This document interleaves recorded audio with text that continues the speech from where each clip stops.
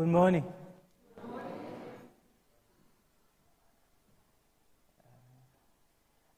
think I should be fine. I think I can put my Bible here. Yeah, that's correct. That's better. But I found the solution after the wind blew off my papers last week. Good morning once more. It is a joy again and a privilege to come share the Word of God with you this morning. I'm really excited because the Christmas season is upon us, and this just happens to be one of my favorite seasons of the year, and we're going to be speaking about that in a little bit. But I'm going to ask you to please stay for fellowship. Please do not rush home after the service. Just go out the door. There's what I call the fellowship hall. There's tea and coffee. Please stay for an extended time of fellowship so that we can just get to know one another and fellowship with one another. That is why we're here, fellowship with God and fellowship with one another. How else are we supposed to meet one another's needs? How else are we supposed to pray for one another if you dash home immediately after the service and we just don't know what's going on with you? Please, please, please do not rush home. So today we're going to be reading from the book of Luke, the Gospel of Luke, chapter 1. We're going to be reading from verse 46 to 56. But our focus will be from verse 46 to 49, and we will continue with the rest of the song next week. Could you please stand as we read the Word of God?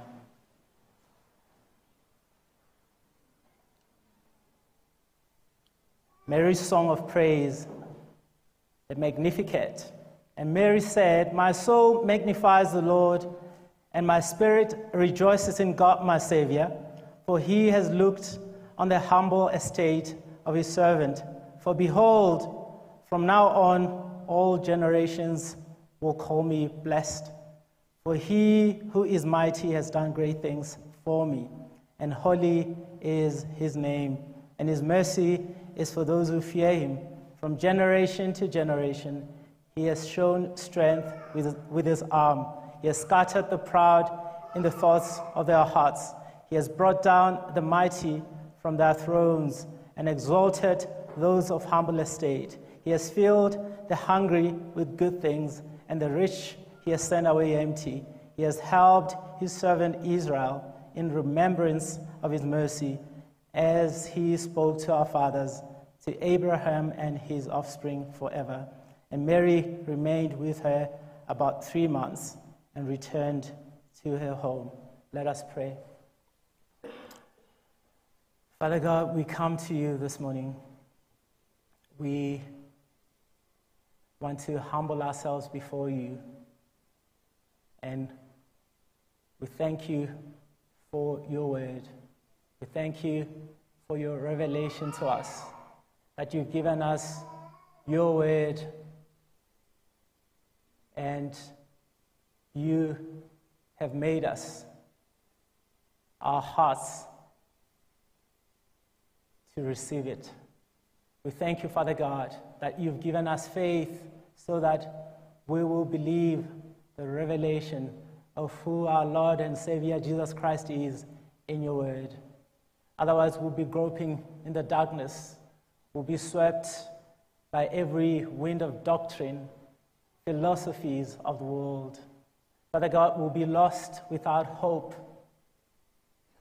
So thank you so much that we can come this morning and celebrate your goodness, your salvation, even as we remember the birth of our Lord and Savior Jesus Christ. Father God, we celebrate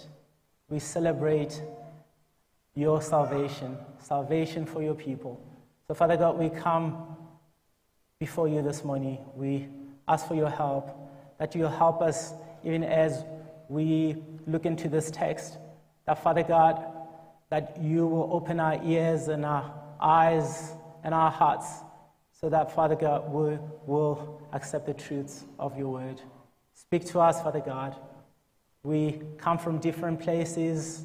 We're going through different things. But, Father God, we pray that you'll speak to each one of us. We ask for your Spirit to assist us, because without him, we're absolutely nothing. Without him, your word is just letter.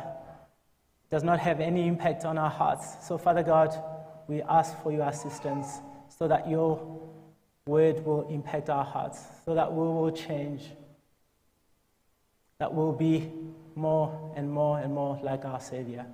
So, Father God, be with us this morning. Speak to your people. Speak through me, Father God. Use me just as a weak vessel to communicate to your people the truth of your word. We ask for your Spirit. We ask for your blessing. We ask all these in Christ's name. Amen. You may take a seat.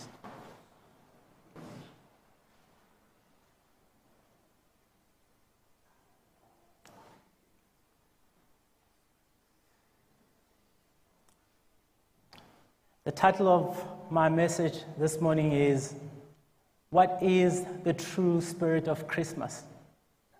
What is this thing called the Christmas spirit?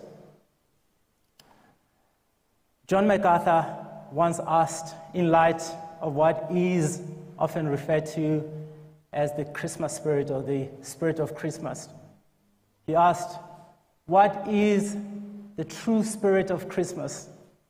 And likewise, I want to ask the same question this morning.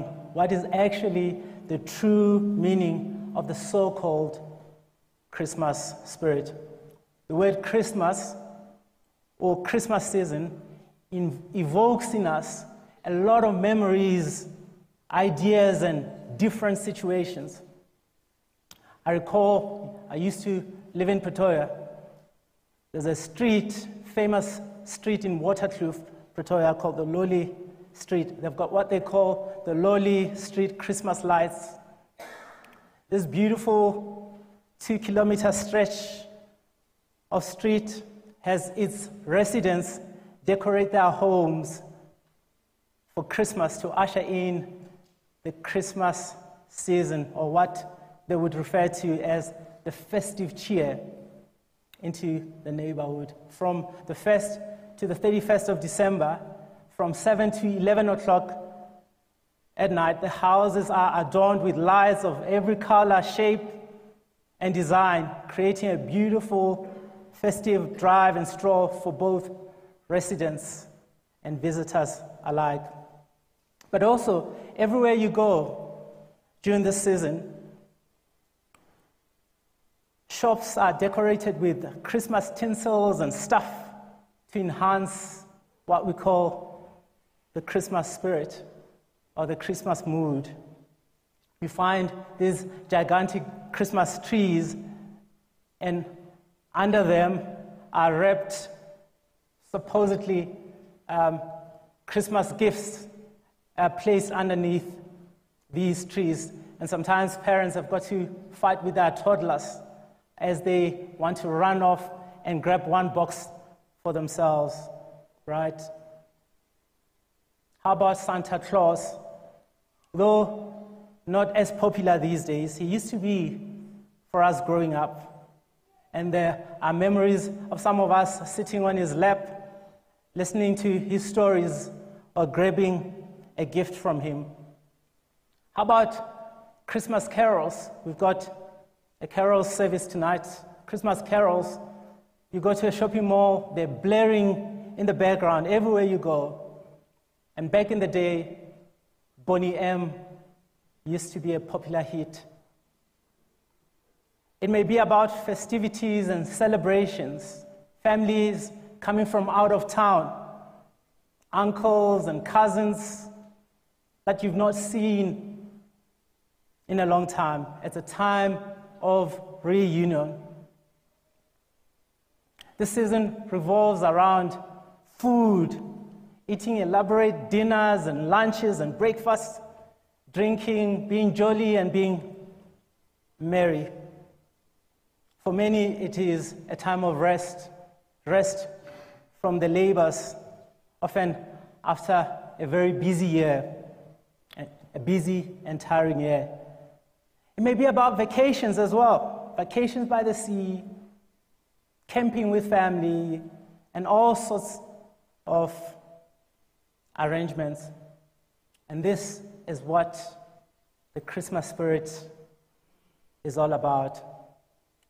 In and of themselves, these activities, or some of these activities that I've mentioned, are not wrong at all. It's great to have family visit from elsewhere in the world. It's great to have meals together as family, as friends. It's good when we have the means to have a vacation after a long year, after a hard year, to have a vacation by the sea and refresh our souls and our minds and our bodies. Yet, sadly, people have settled there. For many, the spirit of Christmas is all about just being jolly. It's a time of ornaments and red and green decorations, silver bells, colored lights. It's time to call out Santa to hear him sing, "Ho, ho, ho, Merry Christmas." We have missed it. We have missed it. Because often it has nothing to do with the commemoration of our Lord and Savior Jesus Christ, Savior of the world, entering sinful humanity without sinning, coming to seek and save the lost, to seek and save you and I. The true Christmas spirit has everything to do with the only Son of God, begotten from the Father before all ages, God from God, light from light, true God from true God, begotten and not made, of the same essence as the Father. Through him all things were made. For us and for our salvation, he came down from heaven. He became incarnate by the Holy Spirit and the Virgin Mary and was made human. He was crucified for us under Pontius Pilate. The third day he rose again according to the scriptures. He ascended to heaven and is seated at the right hand of the Father. He will come with glory to judge the living and the dead, and his kingdom will never end. This is the spirit of Christmas. And in the song or the psalm that we've just read, Mary portrays for us the true meaning of the Christmas spirit. And this spirit must permeate our hearts and our minds and our souls. It must cause us to sing together with David in Psalm 34, "Oh, magnify the Lord with me. Let us exalt his name forever." Here in Luke chapter 1, we find the birth of Christ foretold. The angel Gabriel appears to Mary and basically tells her that she has found favor with God and that she would conceive in her womb and bear a son, and his name shall be called Jesus. He will be great and he will be called the Son of the Most High God. And the Lord God will give to him the throne of his father David, and he will reign over the house of Jacob forever, and his kingdom, and of his kingdom there will be no end. And now, after the news, Mary gets up and she goes to visit Zechariah and Elizabeth. When she meets Elizabeth, who herself is pregnant with her son John, she's filled with the Holy Spirit. And then Elizabeth exclaims with a loud cry, "Blessed are you among women, and blessed is the fruit of your womb. And why is this granted to me, that the mother of my Lord should come to me? For behold, when the sound of your greeting came to my ears, the baby in my womb leaped for joy. And blessed is she who believed that there will be a fulfillment of what was spoken to hear from the Lord. Then Mary responds, and she bursts into a song. And what we've just read is Mary's song of praise, later called the Magnificat, from its opening word in Latin. It expresses God's concern for the humble and weak, along with his rejection of the proud. Note that Mary drew this psalm from Hannah in 1 Samuel 2, verse 1 to 10. And I want us to examine this song this morning. Let us examine this psalm together.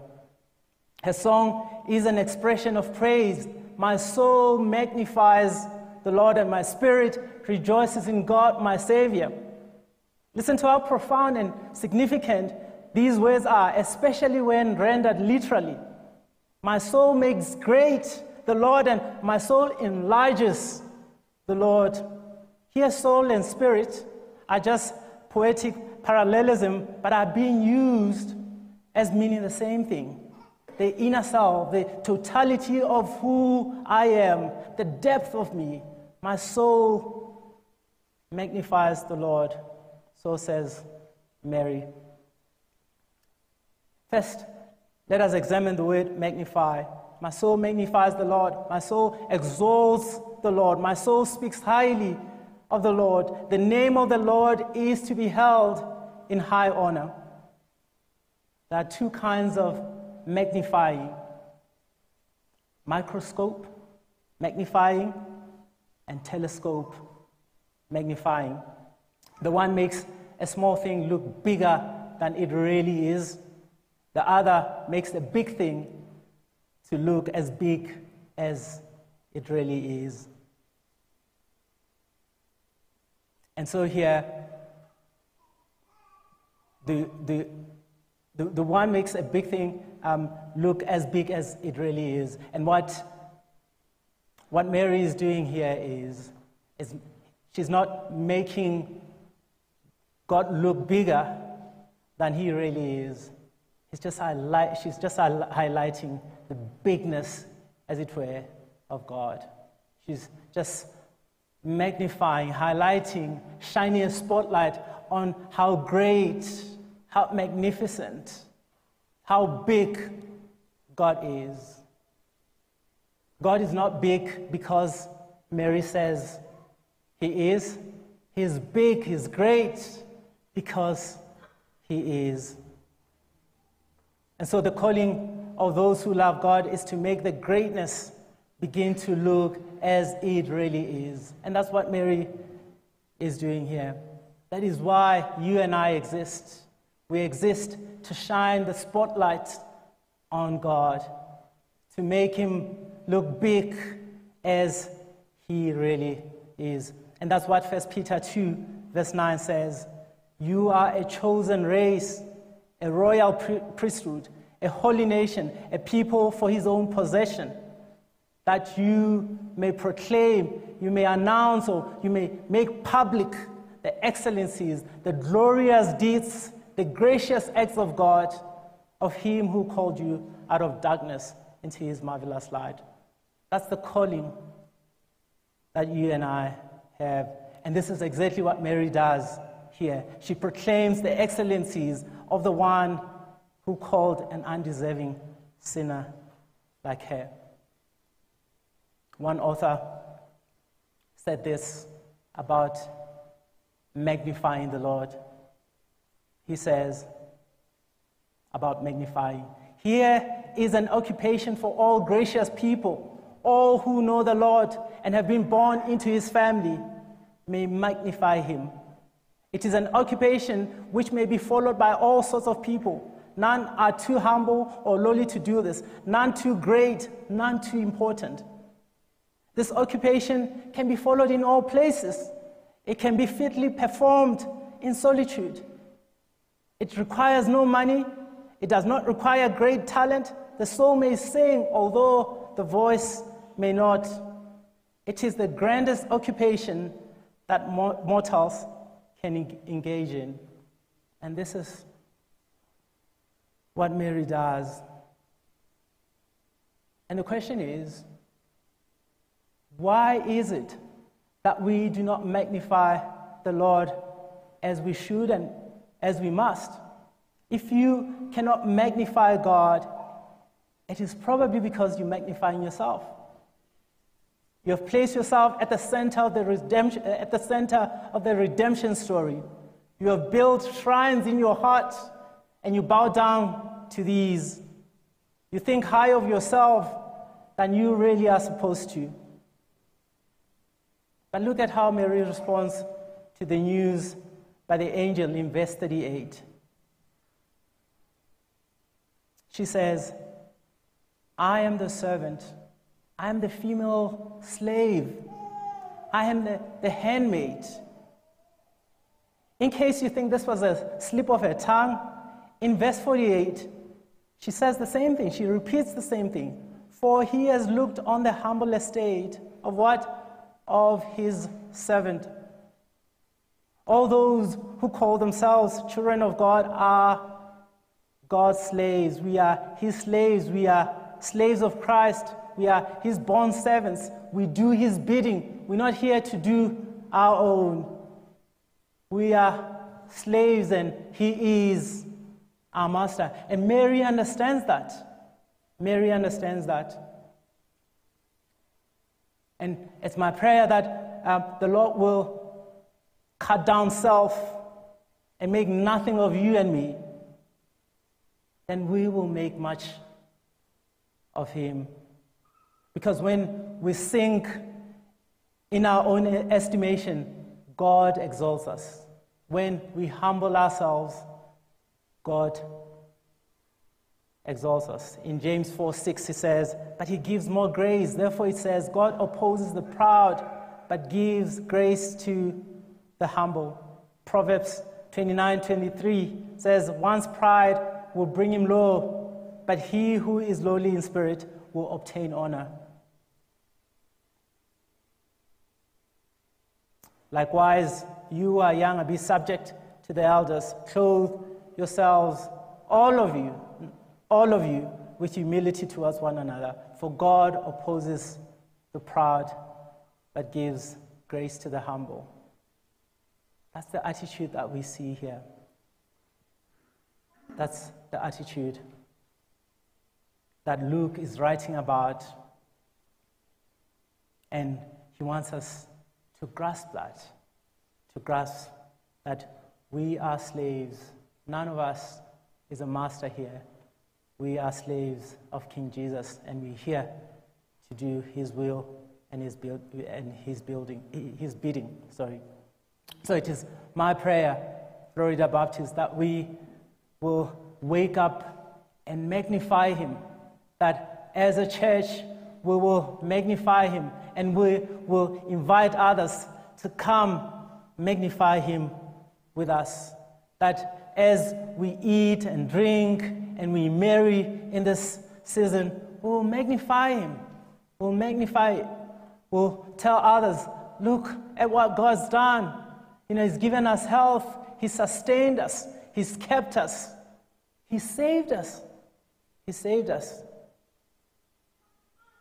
That we will work to magnify him. That those who play sports will magnify him in that. For giving us strength and ability and agility. Because all these things come from him. That those who go to university and school, that it will not be all about your academics, but you will magnify him there as well. Even as you choose the career path that you want to follow, that it will still be about him. It will be about magnifying him. That the magnification of our God will be the grandest theme and a motto to grasp for life. This, my friend, is the spirit of Christmas. And Mary understood it. Mary understood it. And the second thing that I want us to look at is, so verse 46, and Mary said, my soul magnifies the Lord, and my spirit rejoices in my Savior. My spirit rejoices in my Savior. In essence, Mary says, my spirit exalts in my Savior. It praises and makes its boast in the Lord, my Savior. The Old Testament word for rejoicing is shama. It can describe one's feeling of joy and the outward reflection of such gladness in the form of rejoicing. It can be translated in many ways, including just rejoice, delight, filled with joy. Shama is expressed in many ways in the Old Testament, including blowing trumpets in 2 Chronicles 23:13, singing in the Psalms, Psalm 32:11, and dancing in Jeremiah 31:13. It is often connected with the heart. It overflows from a heart that is immersed in scriptures and understands who God is and what man is, and having his sin exposed by God's holy word and having become aware of God's grace, he cries out like Isaiah in chapter 6, woe is me, for I am lost, for I am a man of unclean lips, and I dwell in the midst of unclean people, of unclean lips, for my eyes have seen the King, the Lord of hosts. Having the light of the word of God expose his heart, he cries out for mercy. Shama describes the manner in which feasts and festivals of Israel are to be celebrated. For example, in Leviticus 23, verse 40, rejoice before your God 7 days during the Feast of Booths. 2 Chronicles 30:25, the whole assembly of Judah and the priests and the Levites and the whole assembly that came out of Israel and the sojourners who came out of the land of Israel and the sojourners who lived in Judah rejoiced. This was a celebration of the Passover. And Moses commands the Israelites to celebrate joyfully in Deuteronomy 1:11. The Psalms too overflow with rejoicing. The psalmist rejoices in the Lord's strength in Psalm 21, verse 1. Shama is the proper response to the works of God in Psalm 66, verse 6. He turned the sea into dry land. They passed through the river on foot. There did we rejoice in him. After they were delivered, this was a proper response, rejoicing in the Lord. Psalm 92, verse 4 says, for you, O Lord, have made me glad by your work. At the works of your hands, I sing for joy. Psalm 126, verse 3 says, the Lord has done great things for you. We are glad, we rejoice. Psalm 46, verse 4, those who trust in the Lord can rejoice in the midst of turmoil. There is a river whose streams make glad the city of God, the holy habitation of the Most High. And though God's people have suffered, the prophets testified to the future where there will be Shama, there will be rejoicing, the future Shama that the Lord will bring. Isaiah 66, verse 10, rejoice with Jerusalem and be glad for her. All you who love her, rejoice with her in joy.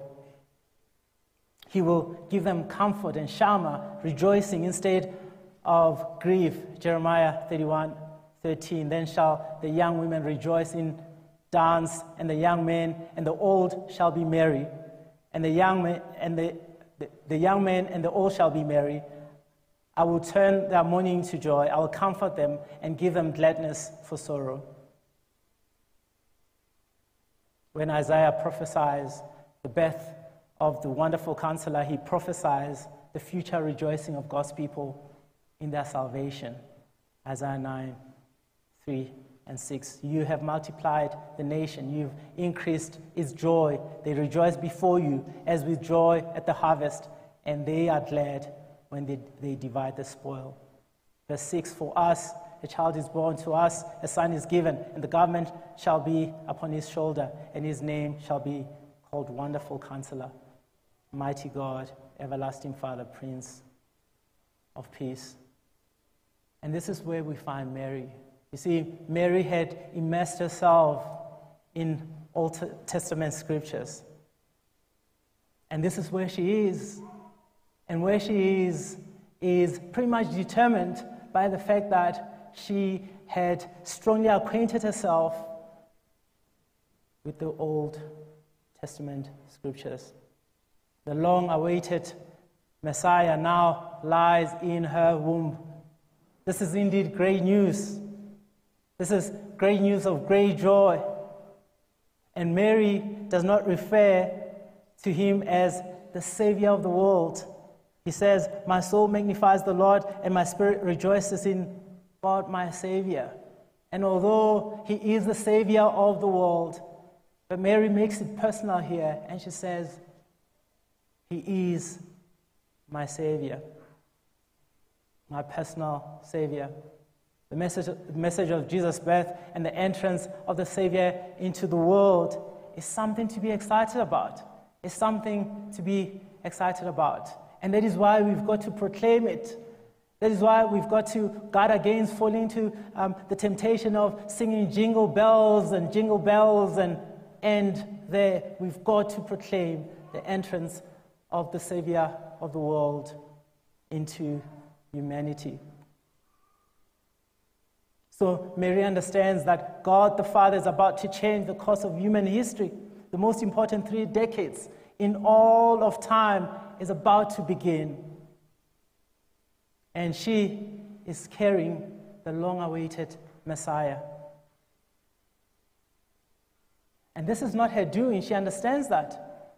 Because as you read her psalm, she magnifies the Lord. It's about what the Lord has done. It's not about what she has done.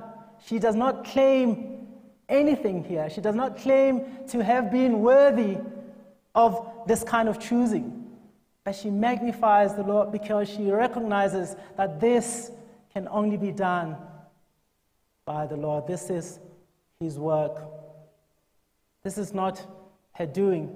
This is sheer grace and grace only. This is the sovereign God, sovereign Lord at work. What is it that made Mary sing? It was the gospel. It was the gospel. It's grace. It's all surpassing mercy of a covenant God to needy sinners. And she understood that. She understood that. She understood that salvation had come. Salvation had come. Her salvation had come, and that's what she'll be carrying. She was carrying the hope and the joy of the world. She, the mother of Jesus, will call the one that she's carrying Lord and Savior and King of Kings. She understood that she would bow down to him. She would bow down to him, that he would be her master and she would be his servant. And we know what the Roman Catholics say. They've elevated Mary and they worship him, and they worship her and they see her as a mediator that can carry our prayers to God. But from this prayer, you cannot arrive at Mary's alleged immaculate conception, which preserved her from sin. She recognized her need for a Savior. There's nothing here about perpetual sinless existence. There was never a day when she did not, at the end of the day, bow down to the Lord and say, please forgive me, because she was a sinner. There's no trace of her perpetual virginity after marrying Joseph. There's none. There's nothing about bodily assumption into heaven in the whole of the New Testament. There's nothing here that would endorse a role for Mary as the co-redemptress, right? There's no reason for any generation of Christians to call her blessed for any of these fancies, because those qualities do not exist. But she herself sees that. She sees herself as a sinner. She considers herself to be following in the line of Adam and Eve, of having within herself fallen humanity, the need for a deliverer, the need for a savior, for one to come and wash her sins away and cleanse her from the guilt and restore her into fellowship and communion with God. She recognizes that, so that she may sing or might sing the song of the redeemed with the assurance that she is a child of God. What she is most aware of as she bursts into this inspired praise is that God has provided for her a Savior. And this is the spirit of Christmas. This is what Mary teaches us, or what Luke wants to tell us about what the real spirit of Christmas is. Sinners that were destined for hell now have a Savior. That is why she would rejoice. That is why she would rejoice. In 1 Peter 2, verse 9 to 10, we've looked at this. But you are a chosen race, a royal priesthood, a holy nation, a people for his own possession, that you may proclaim the excellencies of him who called you out of darkness into his marvelous light. Listen to this, verse 10. Once you were a people, you were not a people. Once you were not a people, but now you are God's people. Once you had not received mercy, but now you have received mercy. How did this mercy come about? It came about as the Savior of the world entered sinful humanity, lived a perfect life without sin, died a sin that he did not deserve, and saved those who came to him by faith. This is what Mary is excited about. Once you were not a people, but now you're God's people. Once you had not received mercy, but now you have received mercy. And this is the story of everyone sitting here who calls themselves a Christian. This is our story. Once we were not a people, but now we are God's people. We had not received mercy, and now we have. This is our story. Is it not worth rejoicing about? Is it not worth proclaiming? Is it not worth blowing a trumpet about and telling the whole world about this great salvation? Is it not? And this is what Mary is doing here. This is what she's doing. She's proclaiming, she's shouting at the top of her voice, look, the Savior is here. And we too have received mercy. And look at what Mary says, verse 48. Let me start in verse 46 again. Mary said, my soul magnifies the Lord, and my spirit rejoices in God my Savior, for he has looked on the humble estate of his servant. For behold, from now on all generations will call me blessed, for he who is mighty has done great things for me, and holy is his name. For those of us who have put our faith in Christ Jesus, wouldn't we say we too are blessed? Wouldn't we say we, like Mary, can be called blessed? We've been made happy. We've been made happy. The entrance of our Lord and Savior Jesus Christ has saved us from our own misery. We were marching right into the pit of hell, and he rescued us. He rescued us, and we can rejoice over that. God has freely given Jesus to us as a gift. And Jesus is still in the business of saving people, just as he has saved us. And this is the spirit of Christmas. And in Romans 11, Paul speaks about salvation. He speaks about our own salvation, the salvation of the Jews. And he's just overwhelmed by the mystery of salvation. He just does not quite grasp how God works, God saving undeserving sinners and showing them mercy.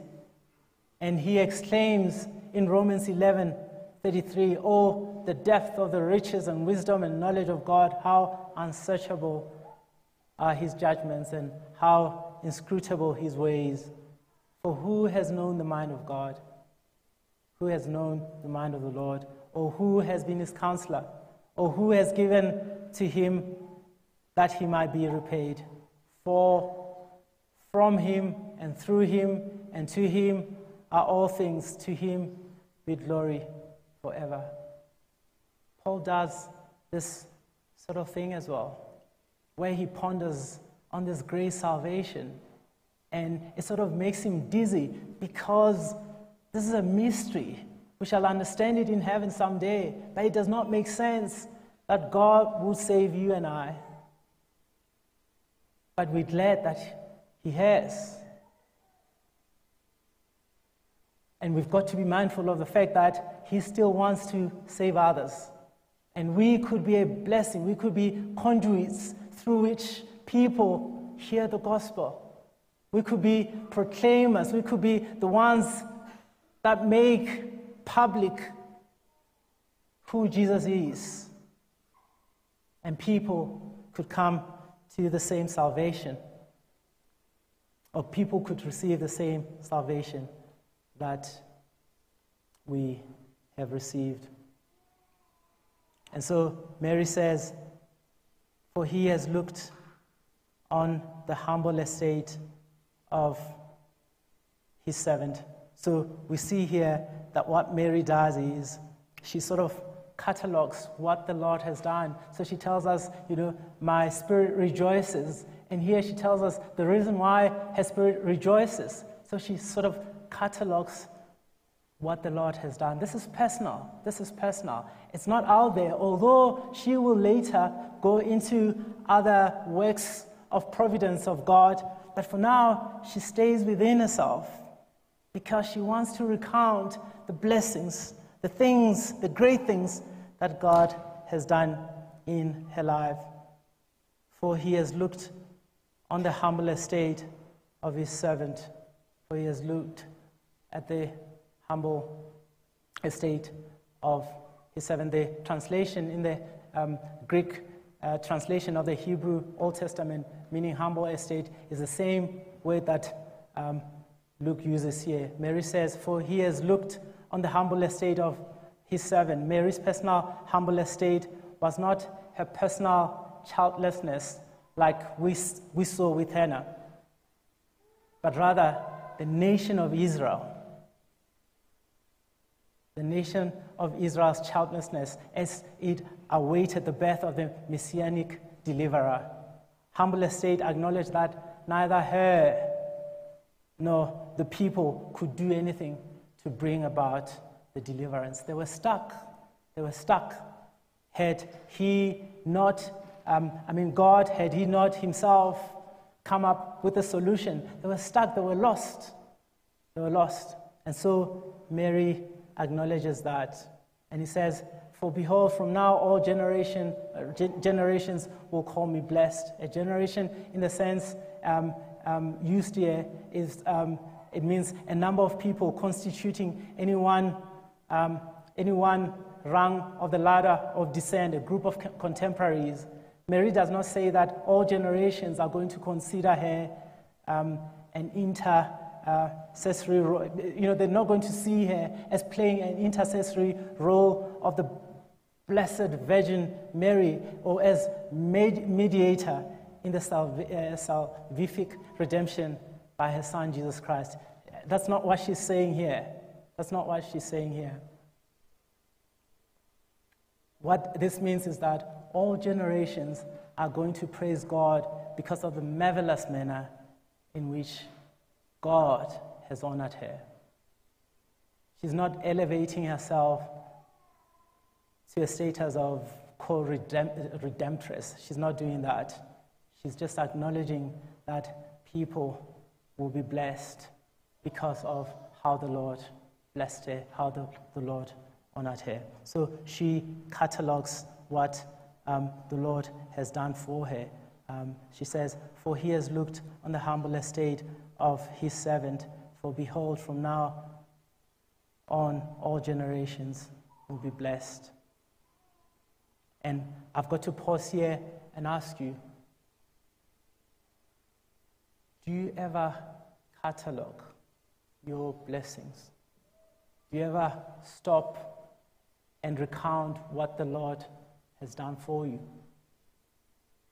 Because the minute you stop recounting what the Lord has done for you, that's the minute you begin to complain.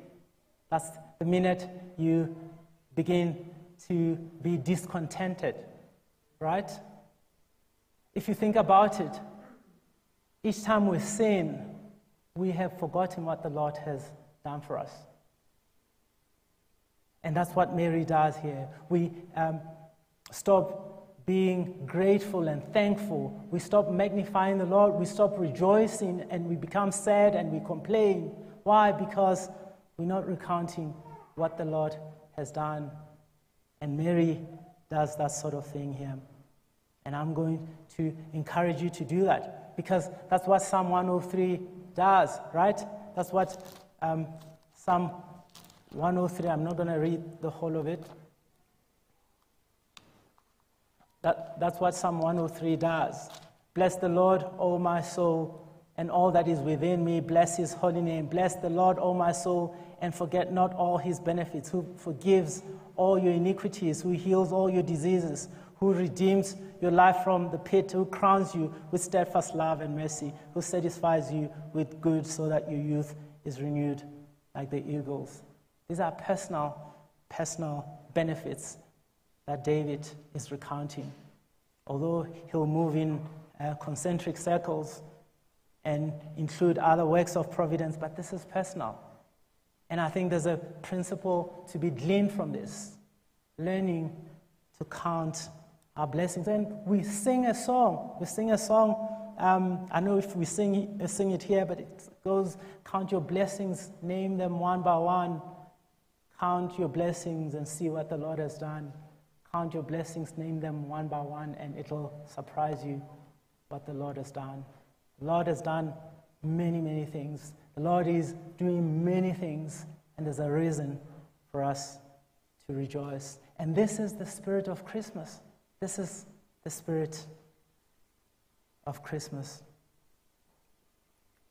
And so, as I conclude, and we'll look at the rest of the song next week, but as I conclude, I would like to just encourage you to make the main thing the main thing. Like I said, it's not wrong to sing Christmas carols, whatever those carols are. It's not wrong to take a break. It's not wrong to rest. But even as we rest, even as we take breaks, even as we celebrate with family, let's make the main thing the main thing. Jesus Christ, sinless Savior, who came to save the world. And let's proclaim him. Let's proclaim him. Let's tell others about this great salvation, because he is in the business of saving people. But we've got to proclaim the gospel.